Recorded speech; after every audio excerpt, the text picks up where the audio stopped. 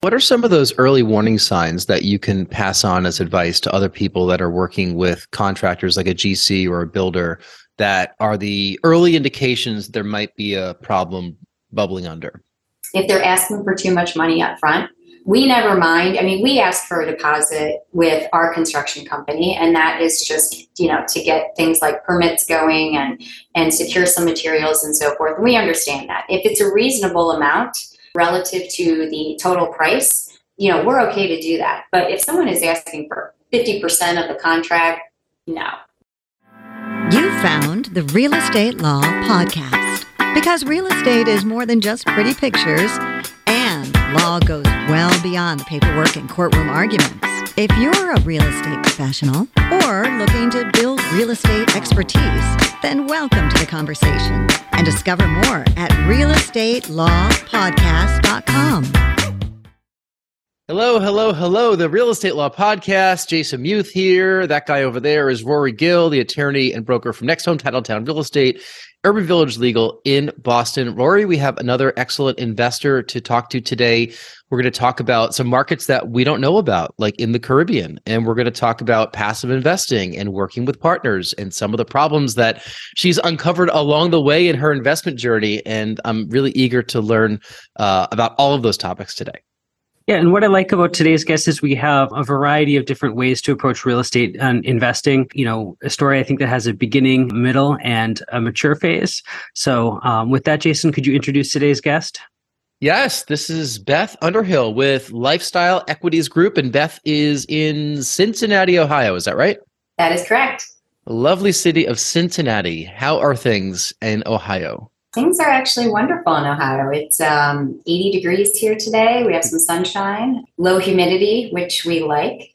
So yes, beautiful. Yeah, we here in the Northeast tend to get your weather about a day later. So the fact that it's 80 there today means it'll be 80 here tomorrow. I just went upstairs and it's a beautiful day here today. We're recording this at the beginning part of the summer, and this is going to come out toward the end of the summer where hopefully it'll still be 80 degrees.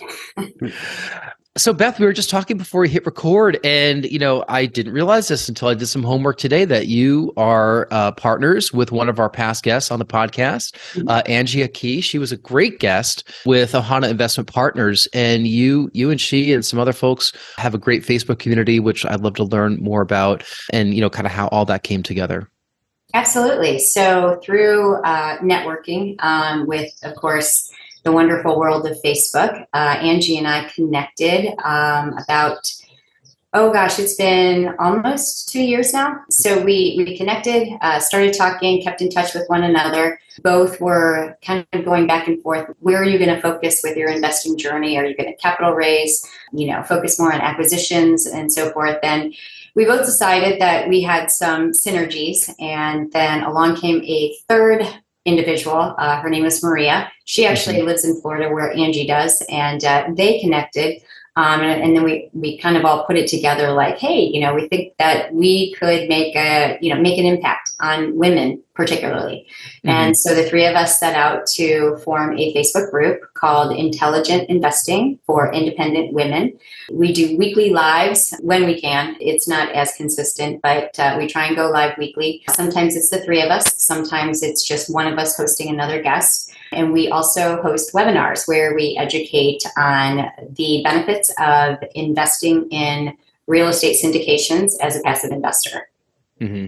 We've spoken with a number of women on this podcast who have built vibrant investing communities with other women. Can you talk about some of the value of learning from one another, when you're doing it from your peers? Is there an advantage? Is there information that maybe is shared a little more readily if it is a group of women that are having these discussions together? What are some of those benefits, especially for some of the women who are listening to this podcast? What are some of the benefits in getting them invested in some communities of women who are into real estate investing? Sure. I know for me, investing, especially into asset types like multifamily, student housing in the Caribbean, for example, I never thought I could do that. And in addition to, I didn't think I could do that as a female. Mm-hmm. So I think there's sort of a safety or a comfort when you are in community with other women and when you see other women who are having success, it pushes you to want that same level of success. We focus heavily on uplifting women in the group. We want to be cheerleaders. We're not there to, just to kind of be envious of what anybody else is doing. It's really empowering. And I think, again, in a space that has been largely dominated by men, it's nice to know that there are pockets or there are places that women can go to for information. If they're just starting out, maybe they feel more comfortable with other women asking questions versus in spaces where it's a combination of male and female. So I don't know. For me, I know it's been beneficial. It's been educational. I've been able to provide education. I've also extracted education. And I just think we're providing, again, a safe zone where newbies especially can launch. So not just newbies, but experienced investors, if you're looking for new capital partners or looking for new deals, looking for new ideas, investment categories, I'm sure that sharing ideas with women across the country has probably accelerated a number of you in the group to new levels of success. Absolutely. I mean, I'm investing in things I never thought I would invest in. So all of that's happening. What's your background? Like, how did you get involved with real estate investing in the first place? So my background, I've been, I would say, a serial small business owner. My husband and I, a year after I met my husband, we started our first business, of which we still own today. We own an outdoor construction company. We build outdoor living spaces here in Cincinnati, which in Cincinnati is it's a hot product. It allows homeowners to actually utilize an extension of their home almost year round. So we've been doing that since 1999. However, through that process, we loved to host parties, and as a result, I would do all the cooking, and that came from my Italian background of helping my mom in the kitchen all the time. And so I ended up opening up a catering business. When I had my daughter, I closed that down because I knew that catering would entail a lot of weekends and evenings, and I wanted to be a more present parent. So I started an online business for women's golf apparel and accessories. Ran into a little bit of a legal issue and had to sue a competitor, and won a small sum. And I decided, you know what, I think the universe is trying to tell me that I shouldn't be in this space anymore. So then I opened up a fitness studio. And after I was diagnosed with cancer, I opted to close it down. But I had this itch, and I was like, okay, I want to do something. And so my husband and he started watching an infomercial at 2:00 in the morning, and it was about flipping houses. And he's like, we need to attend this workshop and find out more about this. Let's take our expertise of what we know on the outside and let's start doing it on the inside. And that led to us attending a one-day workshop that led to a 3-day weekend event, then a 5-day bus tour. And next thing you know, we were flipping houses, and that's how we got into real estate. That's the first time that I've heard somebody talk about 2 a.m. infomercials as a gateway into real estate investing. Yeah. So, when this was happening and you got into flipping, about what year was this? I'm asking just to kind of get a sense as to what the market was like. Sure. It was the end of 2018. Okay. Oh, not long ago. No. Yeah, no. My parents are the risk averse folks, and they are still convinced that like whenever I go to a real estate meetup or seminar that they're going to sell me, a big briefcase full of cassette tapes and, lots of lies and promises, which it's not that at all. I mean, I'm sure there's some of them out there, but I'm in a real estate mastermind. We go to a lot of meetups. Like we've done deals with people that we've met. Like we're huge proponents of networking and being able to kind of accelerate into a new level. It's just interesting that like your husband saw it on TV and was like, honey, we got to do this. And then next thing you know, you're kind of all in on real estate investing for the better. Yeah. I was at first, I'm like, do we really need to do this? Are you sure? And he's like, let's just go, have an open mind. I'm like, absolutely. So we did. And, we don't regret doing it because it's led us to where we are at today with our investment journey. However, it was a roller coaster ride, and we definitely had our share of challenges to get to this point. But that's just with anything, right? Every business, and I look at this as a business, every business has, it's good days, it's bad days, and you just have to learn how to get through them and problem solve. That's really what it boils down to, is problem solving. How bought in is your husband still in the real estate world? Is he still involved with everything you're doing? So he is, actually, for some of our investment opportunities. He is the one that we send to go check out properties. So unfortunately for him, he had to fly down to Antigua not too long ago to look at a potential investment opportunity. I mean, poor guy, there for 5 days and, right, with the sun in the sand and just enjoying life. But yeah, that's his role, actually. He checks out the opportunities from a construction perspective and then reports back, and then we take it from there. Yeah, that is quite a role. Rory, talk about we were in Antigua and Rory had to do... He had to work a little bit. We were like on a kayak somewhere. Well, I mean, it was just kind of a taste of a life that I don't think was really mine. But, we're in Antigua in a beautiful, beautiful spot far away. And I pick up my cell phone to process a couple wires related to my business. And I felt like I was just in the upper 1% of the world. It's not the day-to-day, but that's how I did it. And it was really more a testament to my inability to farm out work and let other people do it, that I was still doing work myself from down there. But that was my experience in Antigua, and I do remember that.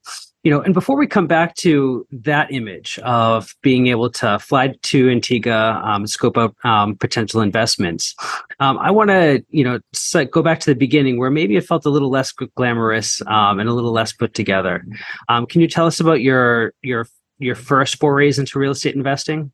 Absolutely. So my husband and I, sometimes we don't always listen to what we should be doing. So we attended this 5-day bus tour and walked away with, what not to do. And I think we just kind of tossed that out the window. Shame on us. It would have saved us some headaches, some monies, some heartache, actually. But our first venture into it, we actually had 2 properties under contract within 3 months. Both of them were fix and flips in great areas of Cincinnati, older homes that just needed some TLC. And well, not just a little TLC, but actually a lot of TLC. I mean, they hadn't been touched since probably the 60s and 70s. So we went into both of them with an investor that we had met actually on our bus tour. And we had hired this contractor. The contractor was someone that my husband and I had previously worked with our outdoor construction company.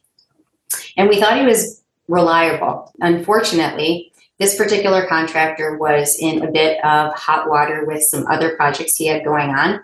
And just like some of those horror stories that you hear, he was asking for money and utilizing that money to, robbing Peter to pay Paul, using it for some of the other projects that he was behind on.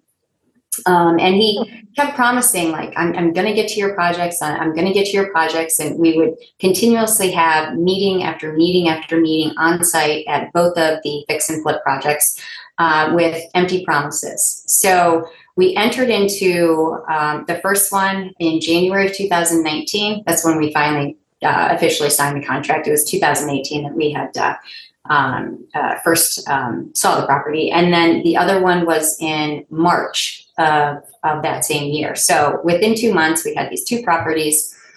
By the time November rolled around, neither property wasn't even close to 50% complete. We fired the contractor. The contractor became very upset. He began threatening us with text messages, voicemails, pictures that he would send via text message. And finally, one day, he sent this picture of a rifle scope to my husband and said, "Look what I got for Christmas." And it was at that point that we decided, you know what, we think we need to enlist the help of our lawyer, and we need a restraining order. We were scared. We weren't sure how serious this gentleman was.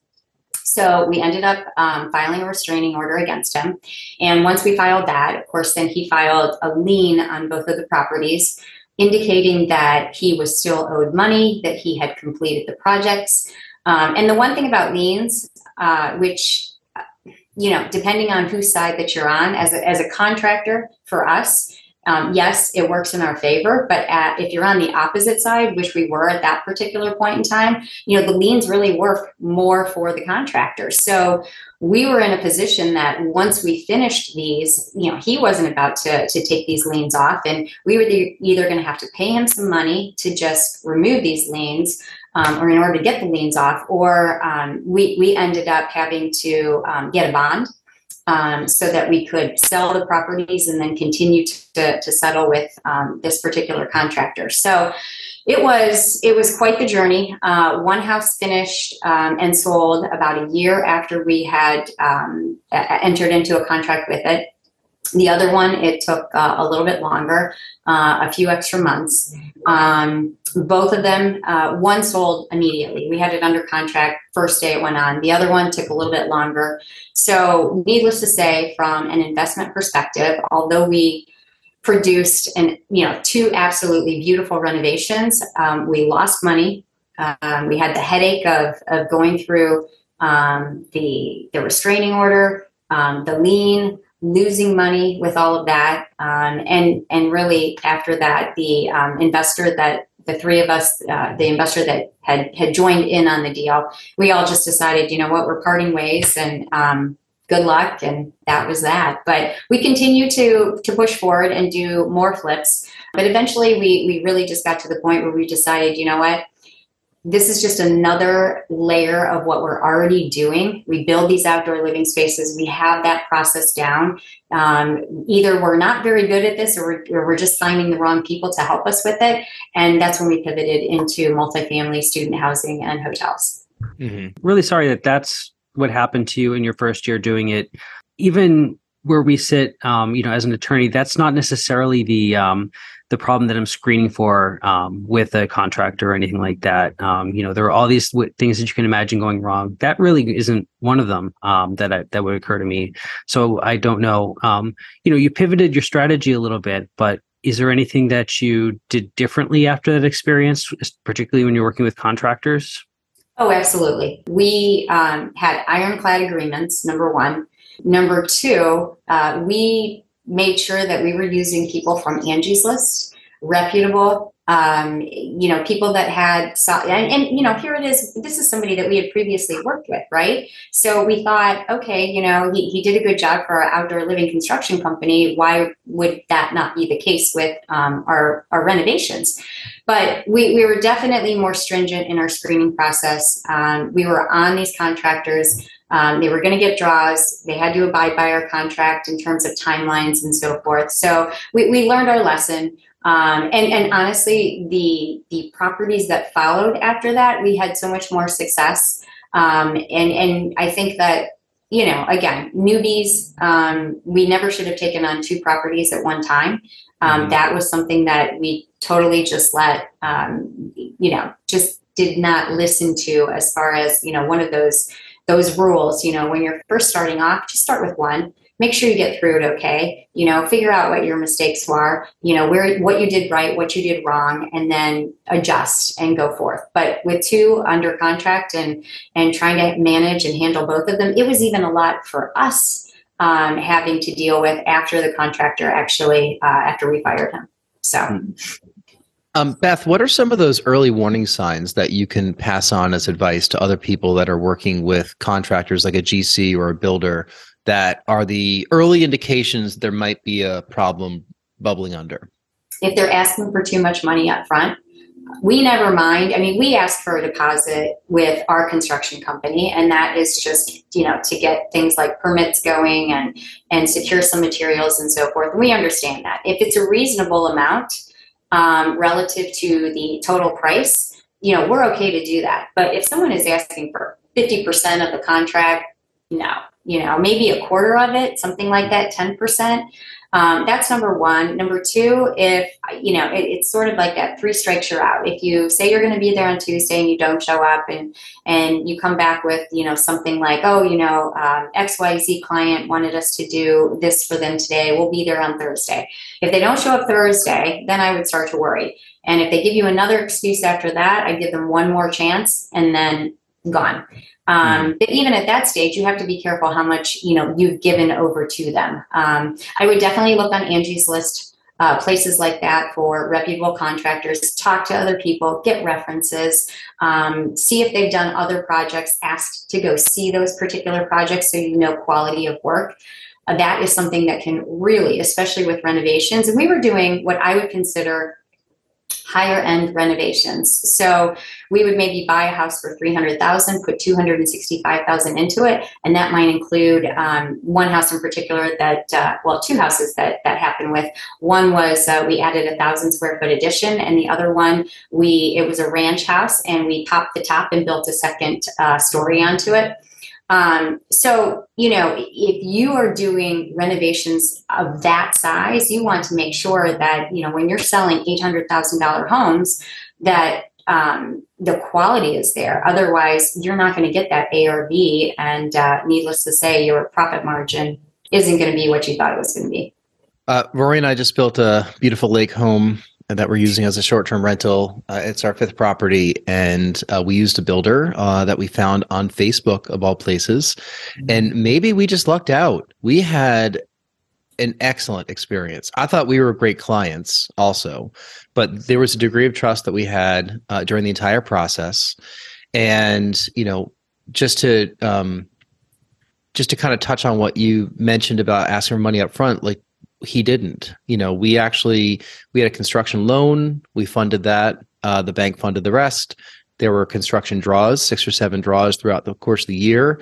The very first draw, I got him the check the next day because the bank was fast on that. And I think he appreciated that. And I think that probably set the tone for the rest of the relationship throughout. But wow, we didn't have that experience at all. And it's not to say that more builders are like the experience we had, or they're like the experience that you had. I think that there's a whole range of contractors in all different trades, and you can vet somebody. I mean, you said you worked with this person before and it just didn't work out, right? And I never worked with this other person before and it worked out great. And I got to shout him out, Rick Morgan with Threshold Construction or Threshold Building. I forget the name of the company, but I got to put his number or email address or something in these show notes. He just did a fabulous job. I won't put your builder, Scott, in the show notes here, but that's just such great advice, because people are looking to flip houses still. They're looking to build houses and they don't know where to start. And I think that the questions of, geez, who do I reach out for this? How do I build my team? People hear about stories like yours, they get nervous. And, I'm almost surprised you guys continued pushing forward after that experience, and credit to you and your husband for just saying, all right, let's, wash our hands of this. Let's move on to the next one, right? I think it's been sort of innate in us to just continue to push forward. We knew we could do it better, and we knew that this experience was not going to be indicative of all of our experiences. And in some ways, I think we just wanted to prove it to ourselves that we can get better at this, and it wasn't going to stop us.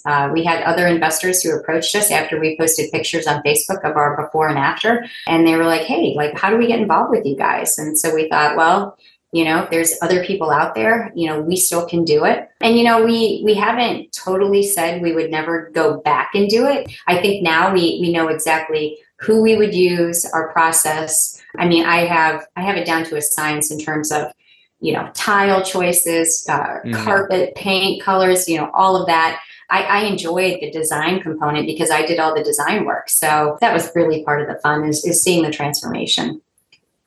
So then how do you take that into the Caribbean? Because that's a whole different market. I mean, I wouldn't even know where to start finding contractors on some of those Caribbean islands. What are the islands where you've been investing or that you're hot on? And, where does somebody go about feeling confident that they're going to be entering into a profitable deal in the Caribbean? Sure. So, with the Caribbean, as all of us know, post-COVID, the travel, once travel opened up, it was like the floodgates. And as soon as people could start traveling down to the Caribbean, they were.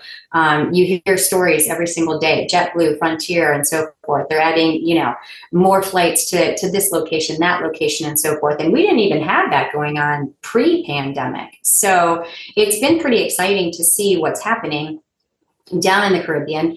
And really, there's just a lot of tired owners down there.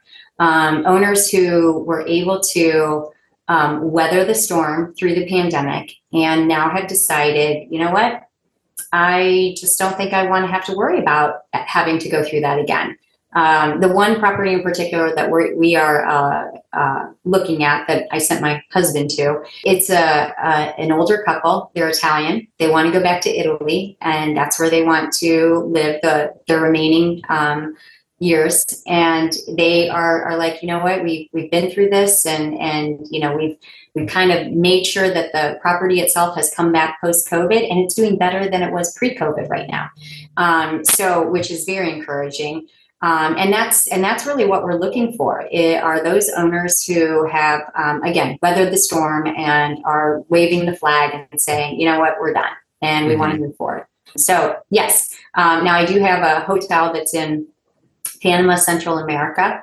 That is, I raised some capital for that particular deal, so I have equity in that. And that one's more of a value add than the other one that we're looking at that is in Antigua. But anyways, we've raised some capital, slow going with the renovations, but that's where you have, if you're going to be doing renovations, especially in these countries where, you know, you don't maybe quite have those relationships, that's where maybe any of your accountants, local accountants that you're using, attorneys, real estate agents, the brokers and so forth, that's where really they come into play. I know this hotel in Antigua, we have relied heavily on the broker for referrals to who we can use, who can help us with, you know, everything from the pool to, you know, maybe constructing more deck space, building a dock, et cetera, et cetera. So, so yeah, I mean, there are contractors down there. Getting materials is probably the biggest issue because, of course, they don't have all the materials there. It's not as easily available as it is here in the United States.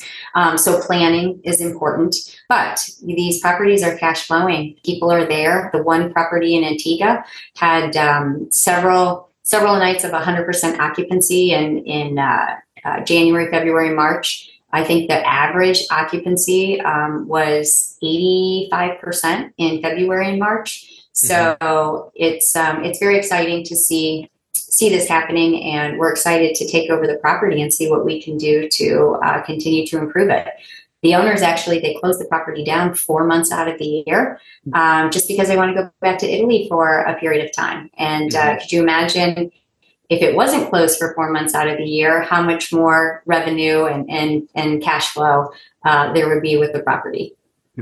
How do you go about financing these properties outside the United States? Well, you know, a lot of times it's going to be a couple different ways. For instance, the deal in Panama, we have a master lease agreement with that. So with the master lease, it's 5 years. It allows us the opportunity to reposition the property and then be able to get acquainted with the banks and the lending institutions local to the area so that we can go in and eventually finance things that way. With this other property in Antigua, we have a seller carry. So we are finding a lot of seller carries, especially with properties. Now, sometimes the seller carry is not going to be as significant as you might want it to be. It's not going to be maybe 75%. So you might be left raising, 50% of the purchase price. But yeah, that's primarily, what's happening with those properties. So. And what's the marketplace to find deals like this? In terms of how to find them? Yeah. Like, how did you find this couple and how did you find this property? Sure. Facebook is a good resource. I know other investors who are already investing down in the Caribbean, and they end up, creating these relationships with other brokers, and then they might pass on a deal because they have too much committed already. So they will bring deals to other Facebook groups. There's a couple of different resources, actual websites that focus on Caribbean properties. And that's how I've met some of my potential partners, is just through these websites, and linking up with the webmaster who is sort of running the site and that particular person knows of other investors, and then they've made the introductions and connections and so forth. So yeah, it's been very interesting to see. But what I did find is that as I pivoted into the commercial real estate space and started connecting with people in Facebook, it was like this snowball effect. As soon as I was introduced to one person, either a potential investor or a broker, that led to another person that I would be introduced to. And once you start letting people know what you're doing, what your interests are, they keep you in the back of your mind. And I get emails all the time. Hey, Beth, I remember you talking about how you love the hospitality industry, and would you be interested in something like this? And I'm shown a deal. So yeah, I think it's just, again, it's the power of networking.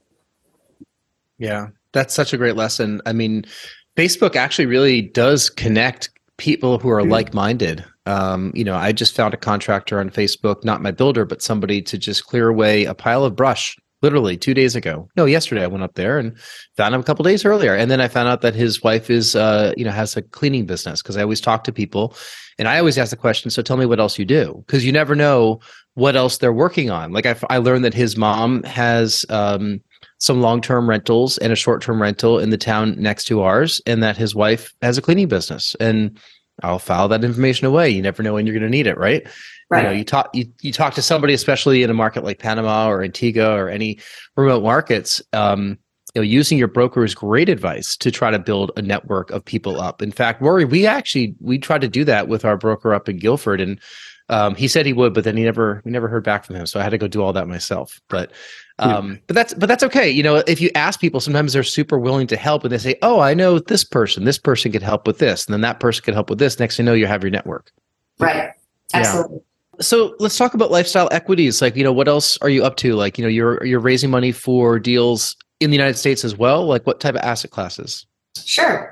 Student housing primarily. So I actually handle the marketing for another group called MTN Investment Group. And we focus on value add and income producing properties. And as of late, the properties that have come into our pipeline have been predominantly student housing properties. So we closed on one student housing property at the end of 2022 in December, 126 bed student housing Class A property in Milledgeville, Georgia. We have another one under contract, Class A, in Murfreesboro, which is just outside of Nashville. And we have a third one under contract in Athens, Georgia, University of Georgia. We're looking at one in Clemson today as we speak, and another one in Northwest Arkansas. So we have one of our principals. He comes from a student housing background. He used to work for Landmark Properties, which of course is one of the largest student housing companies that owns and also manages those types of properties. So he comes from that background, and he brings all of his connections and pipeline, and that's how we've been able to be able to take down these properties and have access to them. So we're pretty excited about it. Hoping to close on the one in Murfreesboro at the end of this month, the one in Athens probably sometime in August, and Northwest Arkansas more than likely will be later this year or into next year. So could I ask about student housing? These are existing buildings, right? Correct. That you're purchasing, you're doing renovations, value adds, to improve the facilities or the amenities. And are they like dorms, where it's just a bedroom and common shared bathrooms and living facilities, or are they individual apartments? You would not believe what students are living in these days. I know, right? It is not the typical dorm that you think about back in, the 80s when I went to school. Or the early 90s when I went to school, probably the same dorms that had no air conditioning or cable. I mean, exactly. Yeah. Right. No televisions, nothing like that. The bunk beds and whatnot. But anyways, no, these are, so for instance, the property that we closed on at the end of December in Milledgeville, they're cottage houses. So they are 2-story houses, anywhere from 4 to 6 bedrooms. Each bedroom has its own bathroom attached to it. And then there is the common space where there's the kitchen, living room, Granite countertops, stainless steel appliances, these beautiful veranda porches where we're putting flat screen TVs, outside hanging underneath these porches. So they're living large. They really are. And I mean, just absolutely, very spacious. It's like living at home practically. So, so that's one type. Now this asset up in Murfreesboro, there's four studios actually, within a common area, and in each studio is the bed, the closet. It's got a small kitchenette. You have your own bathroom, and then in the main space is another, like a full kitchen. Let's see, there's a dining room, living space, and then washer and dryer. So again, beautiful, beautiful properties. And these are all Class A properties. So we don't actually have to go in and do, too much in terms of value add. So the business plan is generally to push rents because, some of these properties are coming from the developer themselves, and developers tend to develop, lease up, hold on, and then they sell it. So they're never pushing rents because they want to essentially sell when there's 100% occupancy, which bodes better for them from in terms of a purchase price. So, or a sale price, I should say. And so from that standpoint, we take these assets on and we have to do very little to them other than push rents, manage the property, improve efficiencies. And they're cash flowing from day one. So our investors absolutely love receiving a distribution within 1 to 2 quarters after we've secured the asset. Yeah. And these are not connected directly to any of the universities, right? It's all privately held, right? So if you're signing a lease with a student, it's not going through student housing or anything like that. It's a separate deal. No, and we're actually signing the lease with the parents. Yeah. So the parents are the ones that, it's going to be their credit. If something goes wrong, it's going to be their credit card. If something goes wrong, we'll swipe that. And they're 12-month leases. So regardless of whether or not they're there for the summer, they're paying for, an entire year. Rory, these are like 2 new strategies we haven't even talked about on this podcast yet. And, just when you think 117 episodes in or whatever number this is, we've talked about everything. We certainly have not. Well, yeah. And it's also, it's striking to me that in a relatively short period of time, we've evolved from, kind of the single family flip into now purchasing hotel properties outside of the country and large student housing complexes within the country. That's a really rapid evolution within the real estate space. I think so, but you know what? I just put my nose to the ground and went to work. I was just determined to do this 180 and kind of flip it around, so to speak, from our experience with the single family fix and flips. So making up for lost time, I guess. Yeah, that is fascinating. You also alluded to the fact that you went to college in the 80s. You volunteered that information. So I could imagine you're just a couple years older than me. And you probably started down this journey, like 6 years ago in the real estate world. So, another lesson here, for all you 40 and 50 somethings listening to this podcast, you are never too old to start down this pathway, right? In fact, I think, Beth, the wisdom that we have with the work that we've all done, you've an entrepreneur, I worked in business for over 25 years. I think that we could take that to this type of work, screw the limiting beliefs and say, hey, what's the direction where we want to go with our real estate investing? Yeah, I have never thought I'm too old to be doing anything. Maybe some things, right? But no, just really like this. Why not? I am a firm believer that, the more you stay busy, the more you educate yourself, the more you're learning, it keeps your mind fresh. It keeps you just youthful overall, mind, body, and soul. So that's, again, if I had to pivot again for whatever reason, I would do so. I'm not, though. I'm here to stay, and this is where I want to be. But if for whatever reason, and the universe said, hey, Beth, you need to be doing something different, I would welcome it and say, okay, what do I need to do to make it happen? You could always continue, which you're doing right now, building beautiful backyards that people could spend time in, right?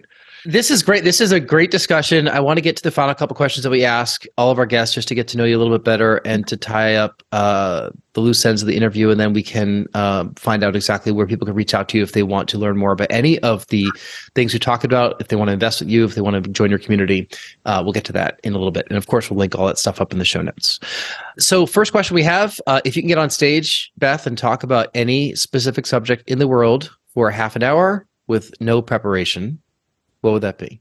I could talk about powerlifting for a half hour with no preparation. I saw that on your Instagram. What's happening there? Sure. So about 5 years ago, I decided that from a physical and mental standpoint, I needed a challenge. And I had just closed down my fitness studio where we predominantly taught group fitness classes. But I personally wanted a challenge, and it was either going to be bodybuilding or powerlifting. I wasn't sure which one. And after doing research on both, I opted for powerlifting because I liked that it was more objective. You either lift the weight or you don't. Whereas with bodybuilding, it tends to be a bit more subjective. You have 4 or 5 gals who are on stage in a bikini with their spray tans and they've worked their tails off. And judges decide on their muscularity. And I'm thinking to myself, why would I want to put myself through that? So anyways, I opted for powerlifting and enlisted the help of a coach who told me that I had some deficiencies and I could not compete for at least a year until I improved on those deficiencies. So we worked on that for a year. And then about, I think it was about a year and a half after I had been training with him, I was allowed to compete in my first powerlifting meet, which I did, and just became completely addicted. And from there, I started to do more regional meets, and eventually I competed nationally. So I hold both national and state records for my age and weight class. Oh my God. Rory, what are we doing? Not that. I feel like when we hit the red button on this interview, I have to go lift some weights or something. That's fantastic. That's great. And yeah, you're right. You know what? You're showing that we're all getting older, but I don't feel like I'm old either. Right. I think that it's tough for younger people to see people like our age as young, but I see myself as 16 years old, still that kid that went to college, right? I'm sure you kind of see yourself in that as well, because we've lived that life. Right. And you're never too old to take up something like powerlifting or raising capital, or, it's such a great lesson. Second of these questions, tell us something that happened early in your life or career that impacts the way that you're working today. Probably watching my dad work. My dad was a small business owner. He co-owned a shoe store, Januzzi Shoes, in Northeast Ohio with my uncle. It was passed down. My grandfather started it after he came over from Italy. And just watching my dad's work ethic was really what instilled me to follow in his footsteps. He was hoping that I would become an accountant, but I was like, Dad, I just don't think that that's for me. I would rather be a small business owner and do what you did. And so he's been my inspiration. And I think that's why I always work as hard as I do. Maybe I'm still trying to prove something to him. I don't know. Maybe he's up in heaven right now, looking down on me. And hopefully he's smiling with everything that we've done and all the successes that we've had. I'm sure he is. Did he come over from Italy, or was he born in the U.S.? He was born in the U.S. Okay. Final question we have. Tell us something you're listening to or watching or reading these days. I am listening to, it's on YouTube. I know it's a book, but I found it on YouTube, the recording and so forth. It's called Prosperity by Russell. Is it Russell Wilson? No, that doesn't sound right. He's the quarterback for the Denver Broncos. Prosperity. Let's look it up. PRO. I can look it up here. Let's see. I'm just going to look up Prosperity Russell, and the magic of YouTube tells me that it's, I don't know. Dr. Robert Russell. That's what it is. Dr. Robert Russell, putting the prosperity idea to work. Yeah, prosperity. Okay. You too can be prosperous. So I am listening to that right now, and I have been listening to it since November. So it's like 2.5, 3 hours long. I re-listen to it like once a month just to continually keep my mind going down the path that I want it to go. And it just really talks the bottom line is, what we think is what we become. And that is just a life lesson for anybody. So getting the cobwebs out, trying not to focus on the negative, but focusing on the positive. And I think when you do so, you see all of the abundance that is around you. Absolutely. Well, soon you'll be able to recite that book if you keep listening to it over and over and over. Beth, where can people reach out to you if they want to learn more about you or Lifestyle Equities? Sure. They can email me at beth@lifestyleequitiesgroup.com. You can also find me on Instagram at Investing with Beth. I'm on TikTok at Investing with Beth. You can always phone or text me, 513-470-1078. And I'm pretty responsive via text message. You can also friend request me, the Beth Underhill on Facebook. And if you go to lifestyleequitiesgroup.com, you can see some of the portfolio that you're working on right now, just like I'm looking at. So. Yep. Rory, where can people reach out to you? People can find me through my real estate brokerage. That's Next Home Titletown, nexthometitletown.com, or through my law practice, Urban Village Legal. That's urbanvillagelegal.com. All right. And if you want to be a guest on the podcast or have questions for Beth or me or Rory, you could reach out to me, Jason at nexthometitletown.com. We love reviews of the podcast. We love comments, and we really appreciate your listening. Beth, or watching. You might be watching this. Beth, thank you very much for all of your insight, for taking us on a journey of how you've gotten to where you are today, talking about asset classes that we have not discussed yet on this podcast, overcoming some adversity, really digging into what to do when a situation's going bad and how to move beyond that. So many great lessons that you've taught me, and I'm sure Rory and our audience as well. So thank you for that. You're welcome. Thank you for having me. Absolutely. We'll have to have you back and tell Angie we said hi. And hey, who knows? Maybe we'll be one of your investors at one point. There you go. I'd love that. Yeah. All right. Awesome. Thank you, Beth. Thank you, Rory. And thank you for listening or watching. We'll see you next time. This has been the Real Estate Law Podcast. Because real estate is more than just pretty pictures, and law goes well beyond the paperwork and courtroom arguments. We're powered by Next Home Titletown, Greater Boston's progressive real estate brokerage. More at nexthometitletown.com. And Urban Village Legal, Massachusetts Real Estate Council, serving savvy property owners, lenders, and investors. More at urbanvillagelegal.com. Today's conversation was not legal advice, but we hope you found it entertaining and informative. Discover more at realestatelawpodcast.com. Thank you for listening.